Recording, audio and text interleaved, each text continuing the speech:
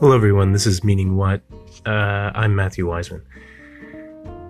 Last night was the Charleston, South Carolina 10th debate that was hosted by CBS, and it was pretty terrible. The major takeaway is that it was chaos, and there was a lot of moneyed interest involved. So you could take it as that, or for more details, just briefly, it was bought. The crowd was bought. They were rooting for Michael Bloomberg, and they were booing any kind of progressive situation coming out of Warren or Bernie Sanders. When Bernie Sanders said that Bloomberg was supported by billionaires, they booed him vocally.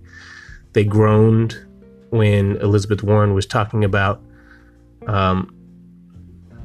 him saying, or allegedly saying, kill the baby, and her trying to get him to waive the non-disclosure agreements he has within his company against the women and men or whoever that was involved in the sexual harassment that he did.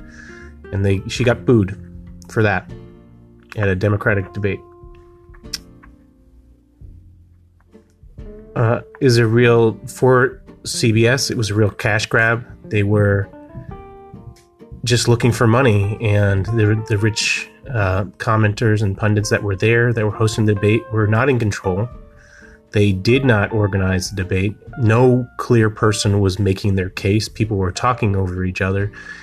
It was just kind of a waste of time if you're a viewer and you're trying to make your decision based on that. This being a real important debate, the last of the early states and the last debate before Super Tuesday, which happens next Tuesday, a week from yesterday.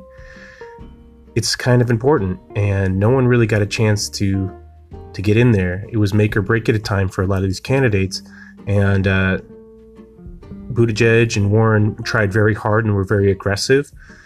Warren was bringing back that aggression from the last debate and directing it at Mike Bloomberg, correctly so.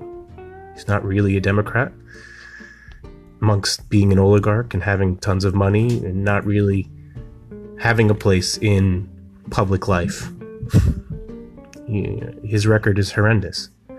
And then Buttigieg was being really disrespectful in trying to make his case, because he has been on fumes since New Hampshire. So he's been doing well in the white states, and he didn't do well in Nevada. And Klobuchar, went from 5th to 3rd, so she's not even really in consideration. And so going forward after South Carolina, the expectation is either it's going to be Bloomberg indefinitely because he's got enough money to go. Biden, maybe. I mean, it's a big maybe for Biden. People are saying he could possibly go and win South Carolina, and that would be huge for him. That would mean he's on life support. But right now, this is his last stand, and he wouldn't admit it. Due to his declining mental faculties, I would say that Biden was a bad choice. And people supporting him, I don't know what you're doing. It's nostalgia for Obama, perhaps? Fine. But he's not going to win. Biden will not win. So that gets down to Bernie Sanders and Mike Bloomberg. Well, if that's the choice, it has to be Bernie Sanders. But if Bernie Sanders wins South Carolina, so this is the electability argument, right? If Bernie Sanders wins South Carolina, it's over. Effectively, he is the nominee. Super Tuesday is likely to be a resounding victory. Biden might be able to hold on, and then if you can get these kind of conservative Democrats in the South, they were saying that the older Black Caucus votes like that, well, he might be able to have some momentum. But if he doesn't hold on, and he's never won a primary in the 3 times he's run for president, the second place in Nevada was the best he's ever done in any campaign he's run. So it's highly unlikely. But if he can, he's on life support. All right. So that's the major takeaways. money doesn't buy you everything. This was a poorly run debate, and it came off like artificial and a waste of time for anybody watching it. Everybody just kind of stays in the same standing they were before the debate.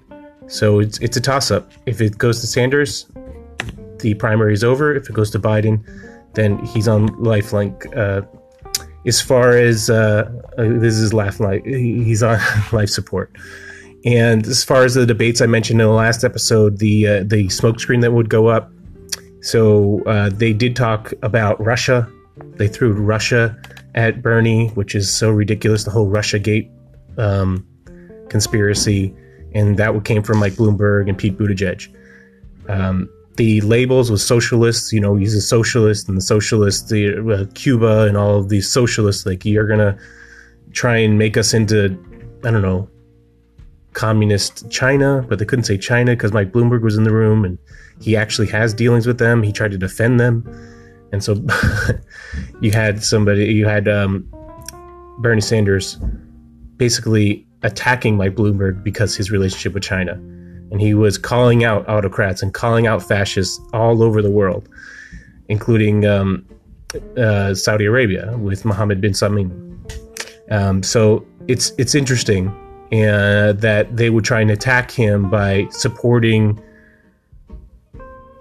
Cuba or being a socialist like Denmark or Holland. And Bloomberg and Biden both tried to level the attack about him being a Cuba sympathist because he acknowledges that literacy rates went up in the town hall on CNN last night.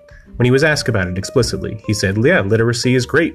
And so the Castro regime in Cuba did something good.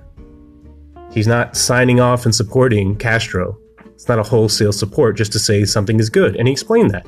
And then he actually pivoted very intelligently to criticizing the U.S. foreign policy.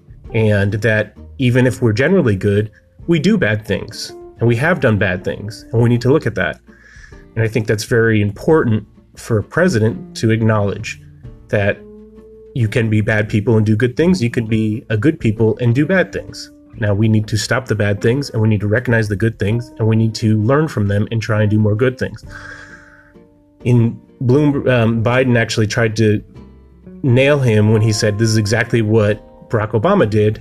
And when Barack Obama praised Cuba for having higher life expectancies. So Biden said that Barack Obama never did that, and then he said, well, maybe the expectancy thing. So he contradicts himself. So his attack wasn't even an attack. It's very, very foolish. Biden can't help but have a gaffe or look like a fool whenever he's in public. I'm sorry. I mean, if he's your candidate, you got to really have better standards for yourself. All right. So I just wanted to put this out there. I hope that was informative. Pass it along.